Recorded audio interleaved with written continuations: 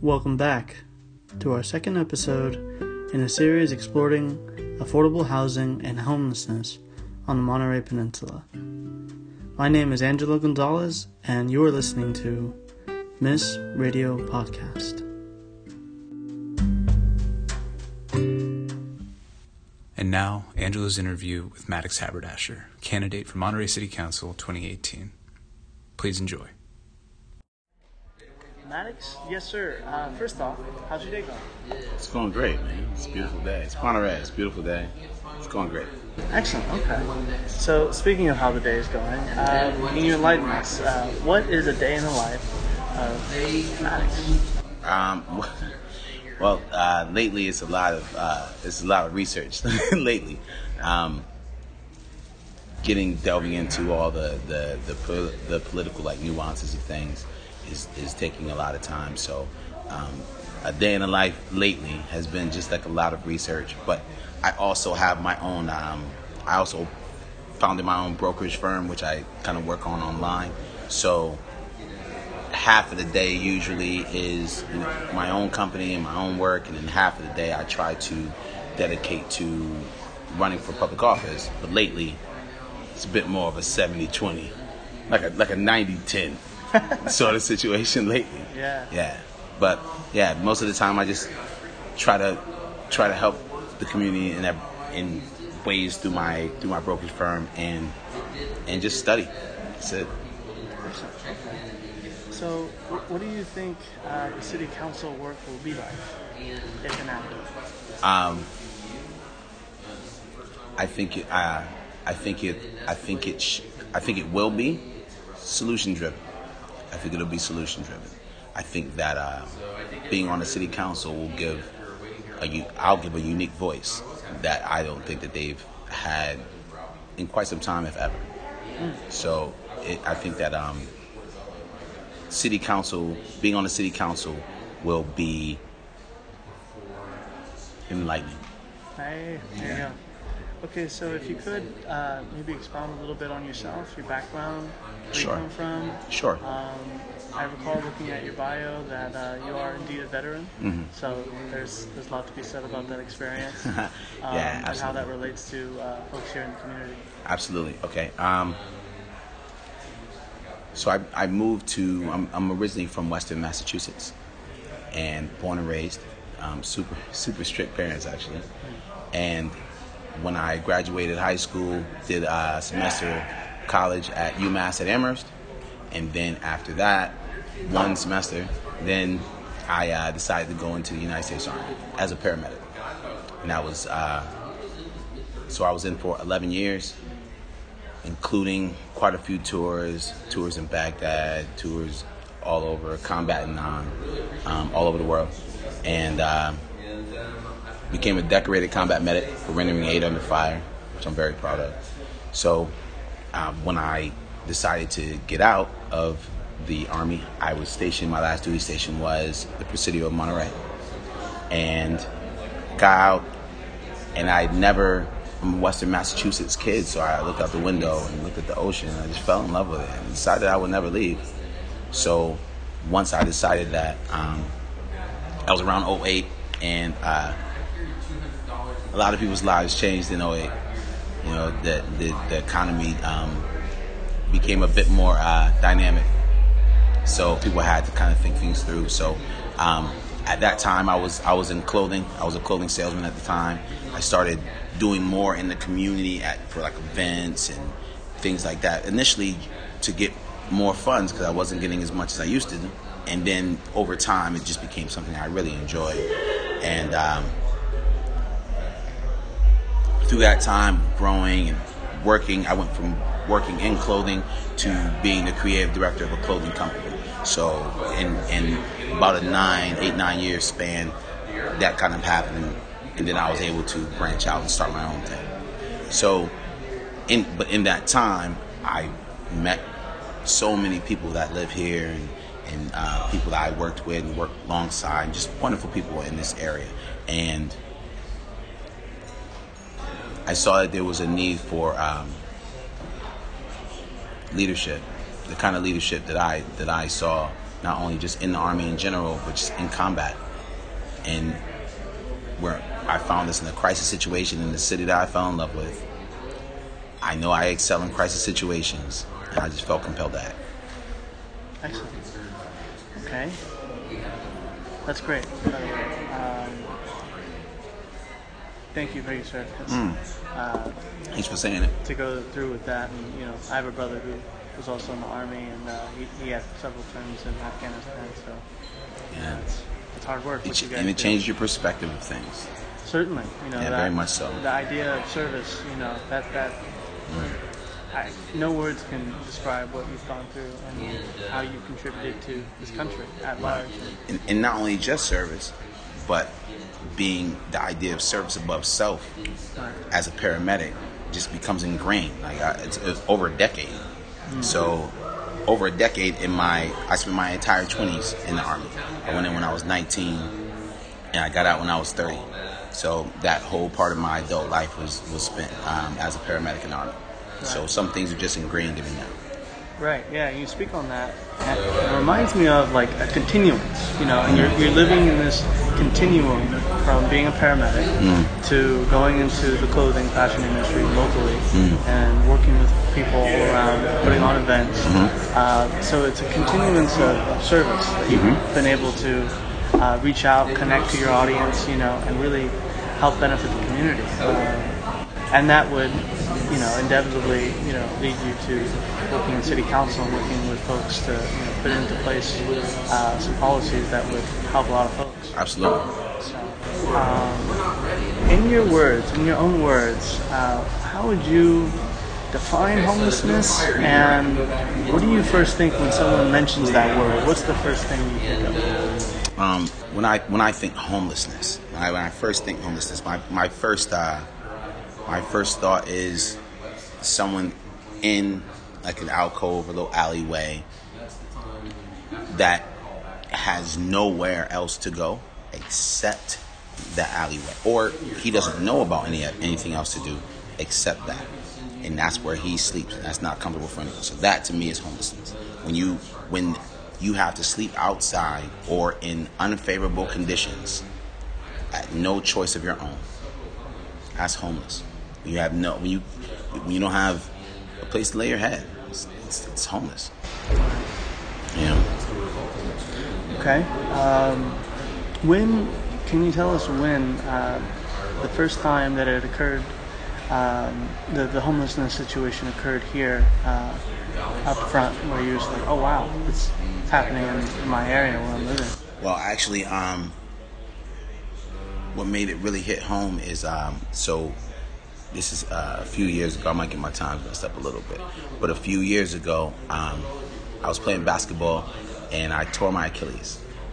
And I was out of work for a while, and then when I was going to go back to work, then the job that I had, they had found someone else, so I couldn't get that job back. So it was a little tricky, and for me, trying to stay in this area, not move, and make it work, I found myself at the Veterans Transition Center Marina. I was homeless. Had it not been for the Veterans Transition Center, I had a place to sleep because of it, because of the virtues of me being a veteran that everyone does not have.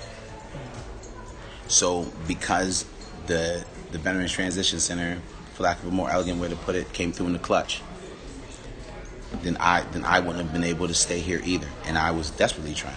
So that's when homelessness really hit home for me.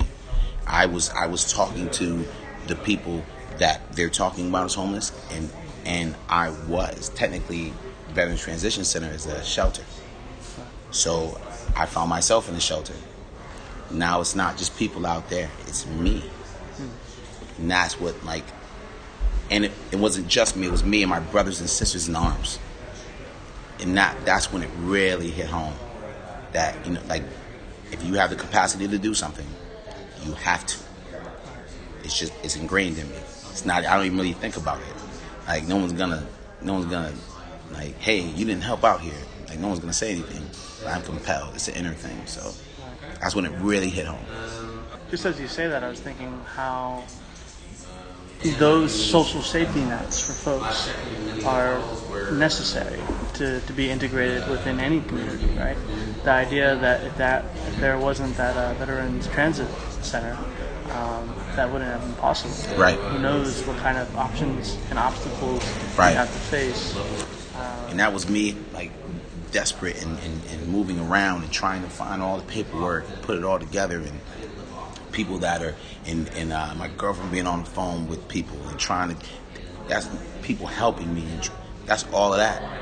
What about the guy that's over on the street and has no help? How will he even get there? It was hard for me, and I had help.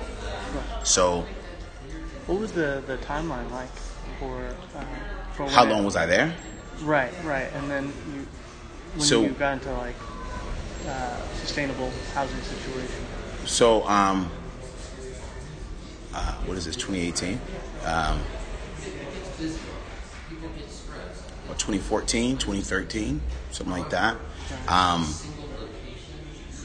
And then the amount of time that I was there was maybe 4 months. 4 months. Maybe 4 months. When I first got there, I was just getting back on my, I had a walking boot, so I wasn't in the cave anymore, but I was hopping around, and so that was around that time. So, and then from there, I was walking again when I left.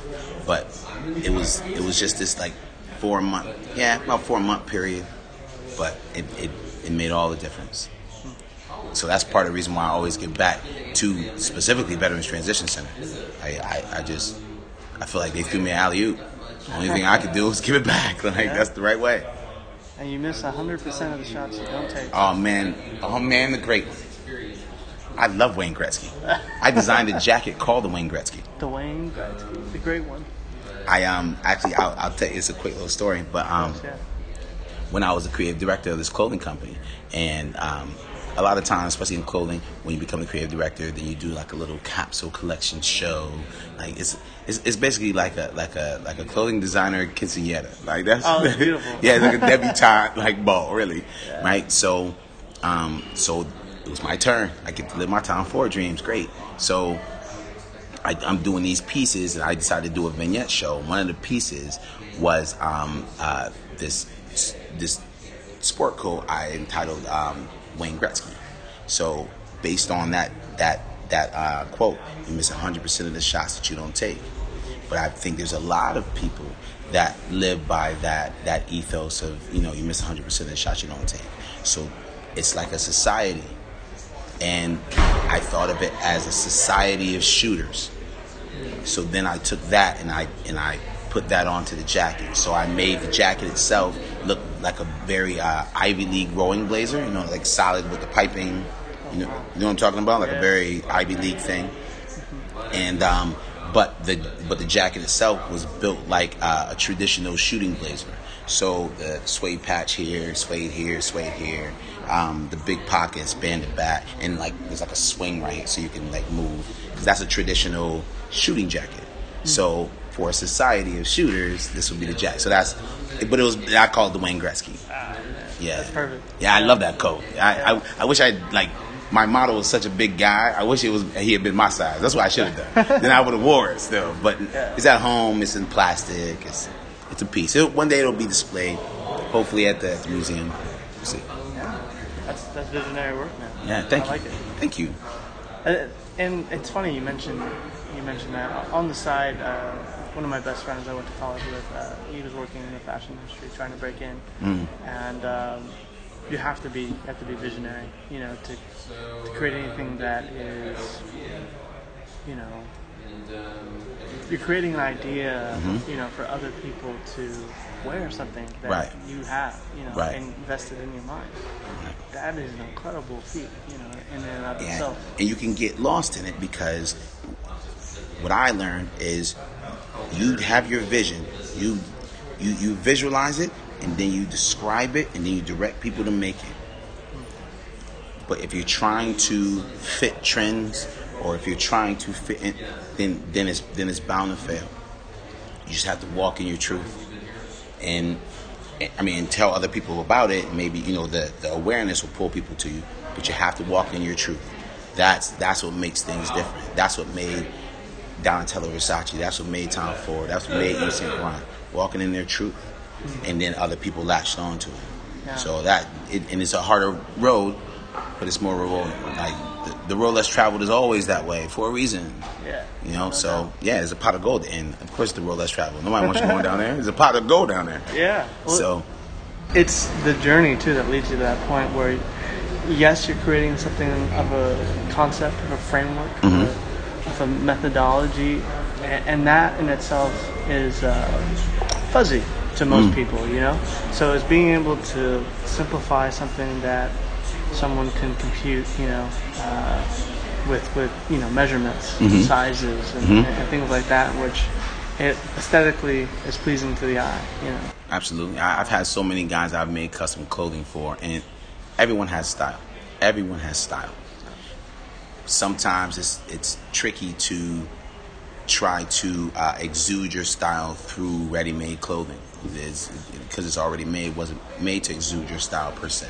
Right. So I find that, like, with everything, you gotta help people pull out their best version of themselves. That's what I've always done. The clothing, it just happens to be like one of my favorite mediums. Right. That's when I feel like I'm an artist. Yeah, an artisan. But at the end of the day, I know that if I can put people in a better mood and they feel better about themselves, and then if we're friends or if we're community, high tide raises all boats. Right. That's investing in human capital in a way. Absolutely. And I believe that those are the building blocks of a renaissance. Exactly. That's the thing. I saw a TED Talk the other day, and it was talking about how two businessmen went to Africa, and one person said, there's no business here, no one wears shoes, obviously, they're all walking barefoot. And then the second guy went into that same community and was like, oh great, they don't have shoes yet, Exactly. So you see that, and then if you're a leader, and in this particular case it definitely applies to city council, those who are compelled to lead have to believe in who they're leading, Absolutely. It'd be like Martin Luther King Jr. saying, I have a dream, but I'm not sure they're quite up to it yet. Right, exactly. He had to have the dream and walk in his truth, and then other people saw virtue in that truth, and then got on board. Right. But if he was, what do you guys want to do? Oh man, well he saw it, and then he had to act. I feel like my job is to be the mechanics of the dream. Somebody had to dream it. Thanks, okay? Somebody had to dream it. Then what? Dream, then what? Dream, then do. Yeah. You know what I mean? You can't visualize, then you have to describe it, then you have to direct it. Right. That's just leadership. Like, yeah. I can't even, that's just leadership. That's just what it is, yeah. It'd be like if you came up with just the concept of the Wayne Gretzky jacket, but didn't actually, formalize it, it would never come true. Right. Right. You have to bring it into physical form. Have to. Let's see. So, did you feel if you were to become part of the city council as a member, what kind of influence and what kind of imparting actions would you like to pursue regarding homelessness and just overall affordable housing, and what does that look like to you? I'm glad you asked. Fort Ord is the answer. Fort Ord is the answer. It's 18,000 acres, something like that, of land that's just sitting dormant right now. And FORA, the Fort Ord Reuse Authority, has jurisdiction on it right now. But their jurisdiction is due to sunset in 2020. That happens, then because each city has a little sliver of it that they're in charge of. If it sunsets, then all those fail-safes go away, and independent developers could come in, develop it, and people can make a bunch of money, and it might not even be housing. But there's just Seaside alone has 1,100 acres. Monterey has a 100-acre parcel, but it doesn't matter. If it's sitting there and it's empty and somebody slept on the street, then something's wrong. If they're not even trying to get, if they're not even trying to get tents and put them up in the grassy areas, then somebody's not thinking it through. So, as far as Monterey goes, even though they only have a 100-acre parcel, when I think of Monterey and I think of its nickname, First City. First City sounds like first responder. That you see the problem, you act. Hopefully everybody else jumps on board, but you don't wait for that. You act. And I think that the inaction is what will change drastically on the city council. Excellent. And it's interesting you bring up, the divided courses between Fort Ord, between all the towns in the area. And with that, I think one of the things that comes to my mind is, even if it is a really small plot of land, right, in comparison to the rest that is afforded to the other cities in the area, when you put into place some sort of action, there's an equal and opposite reaction, right? And part of that would be, we're in the business of influencing, and so if you put in some sort of affordable or public housing type situation, you're influencing the neighboring areas to, consider doing the same. Right. And like this, we build a community-wide focus of let's help each other out, Right. Like it should be a competition between the cities. How many people did you house today? Right. What a wonderful competition. Yeah. I want to house the most. I want to do what a great competition. I would love if people got heated about it. Great. But that's not what we're seeing. Right. We're seeing I always say the water in Ferguson is still poison because the people that make the rules don't drink it. Monterey is in a housing crisis because the people that make the rules are housed. That's powerful. That is powerful. Because if you think about it, and I know you have, is that what we're looking to do is give voice to the voiceless. Right. Like you were just saying, the guy who has no options, who's in the alleyway, those are the folks who need the most amount of help. Those are the folks who would stand to benefit, if someone reached out to them and say, hey, let's get you up off your feet, get you cleaned up, get a haircut, get a nice Wayne Gretzky jacket on. Yeah, exactly. And then like that, they feel good about themselves. Absolutely. But the trick in this area a lot is it's so expensive to live in that it's very hard to take your focus off rent or take your focus off of just your basic survival needs to start being a voice in community and start being, when you have two jobs and you're a single mom of two and you're trying to get across town every time, you're not worried about what they're doing on the city council. Bottom line. You know what I mean? Like it's very difficult. It's not on your radar. Exactly. Yeah. For me, I had to try to get way in front of that. Like my firm would be going a lot better right now if I was 100% focused on it. But I'm not, because I'm doing this. If I was selfish, I'd be like, oh man, I don't need to do this. I'll make money anyway. I'm out of here. But that's not the right way to do it. So then because of that, I have less money. But I believe that I'm doing it for the people. So, it's just I win in honor. I win in virtue. I get paid. I get paid in virtue and honor every day. There's some kid the other day that said that I inspired him. He said, "You're like Obama." I thought I was gonna cry. He said, "You're like Obama. You inspire me." I already won. Because I'm not leaving, and I'm determined to affect change. So either I'm on the city council, or they have to deal with me constantly. Right. You're one an of the two. Citizen. Yeah, one of the two. Yeah. And I'm never one to rage at the machine straight on. For a time I was a maitre. In that time I was a maitre d' for a while actually, for about a year. And anytime I'm in something, like I get all the way in it. I try to, at least. And I always try to be a very maitre d' about things. Never want to upset this person or this person or this person. I don't want to hurt any, but I'm also on a mission. Precarious, to say the least. But they'll have to, every time something comes up, not only will they have to deal with me standing there, they'll have to deal with not only what I'm saying, but what is he trying to do? Oh, he just wants the city council to say yes to rezoning just this one parcel of land. Can we do that? See, they don't know what I'm doing, so they're like, oh, because I don't want to upset anybody.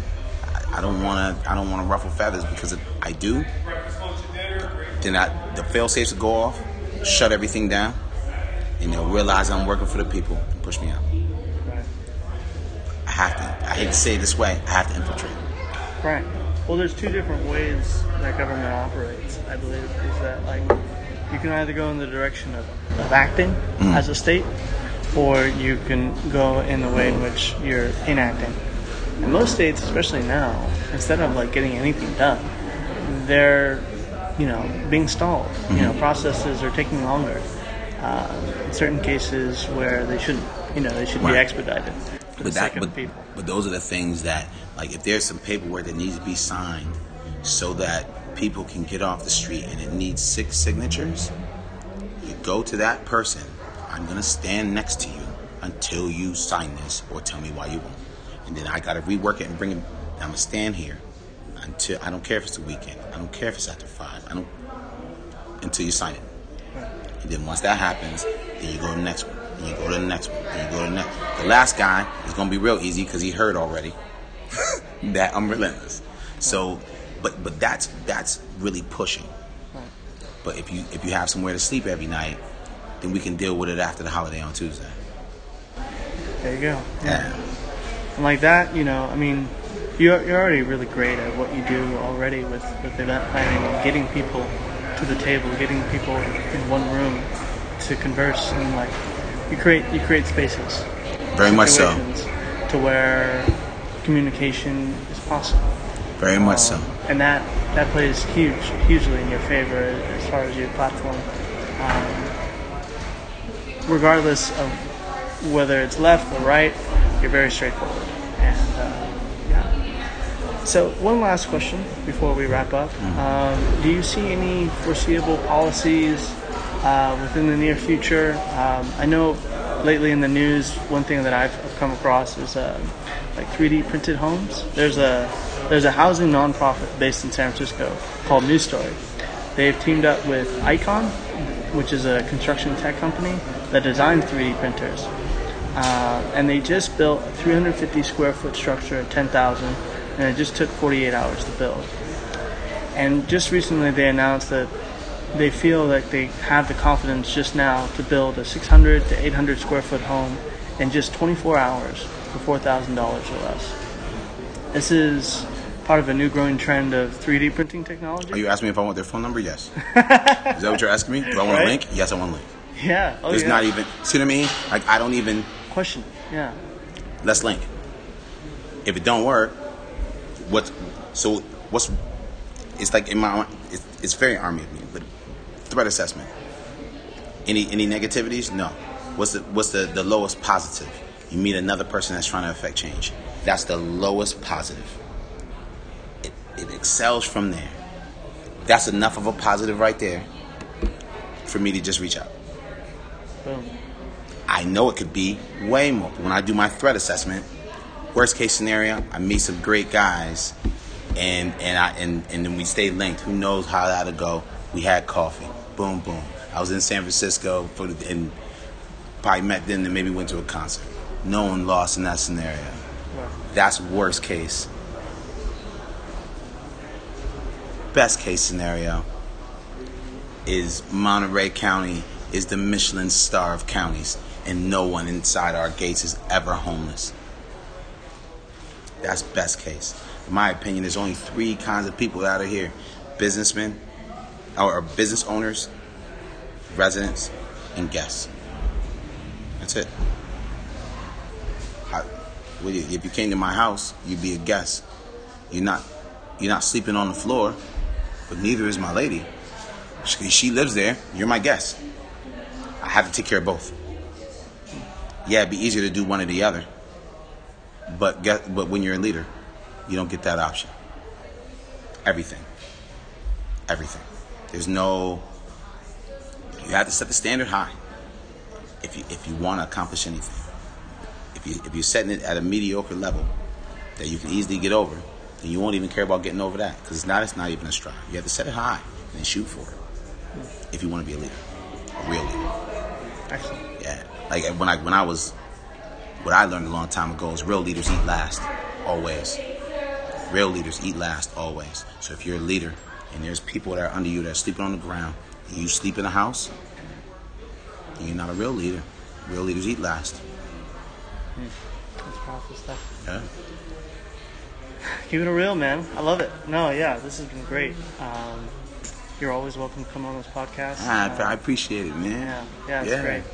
Yeah, but you know what? One of these days I'll bring the Wayne Gretzky jacket. Hey, let's go. Yeah, I'll bring the jacket, man. I'd love for you to see it, man. Yeah, brother. Yeah, it's cool because it's like a clothing metaphor. It is. Yeah. It is. I never thought the great one would come up in a podcast, but hell yeah. Yeah, man. Well, when you're the great one. When you're the great one. Who knows when you'll pop off? Exactly. No doubt. Beautiful. Well, thank you very much for coming on. It was my absolute pleasure. Absolutely, man. Thank you for having me, and thanks for being in the city. I appreciate it. Yeah. Awesome. Thank you again, Maddox Haberdasher, for illustrating wonderful points and also a beautiful story coming in from your perspective. Again, this is the second episode in a series exploring affordable housing and homelessness on the Monterey Peninsula. The episode is part of a 3-part series outlined in part to illustrate 3 different perspectives. The first part is a political, as we have reached out to several candidates running for office for the city of Monterey to gain a better understanding of the policies and address the root problems. The second part will be an academic perspective, with concrete definitions and frameworks of what homelessness is and what exactly does that mean for the rest of our community here in Monterey. Lastly, and most importantly, in our 3-part series, we will converse with folks directly affected by homelessness and affordable housing situations here in Monterey. Thank you again for listening, and please do spread the word on our podcast. You can like and follow our page on Facebook by looking up Miss Radio. You can also look us up on Spotify, Stitcher, or Anchor. Again, thank you to my colleague and friend, Gabe Sanders, for allowing this production to become a reality. I look forward to the future contributions on this podcast and allowing for more intellectually stimulating conversation and sustainable change both here in our home and wherever there is a necessity to help those around you. This podcast is by no reflection of the university, but purely opinions brought to you by the Miss Radio Podcast Group. Thank you.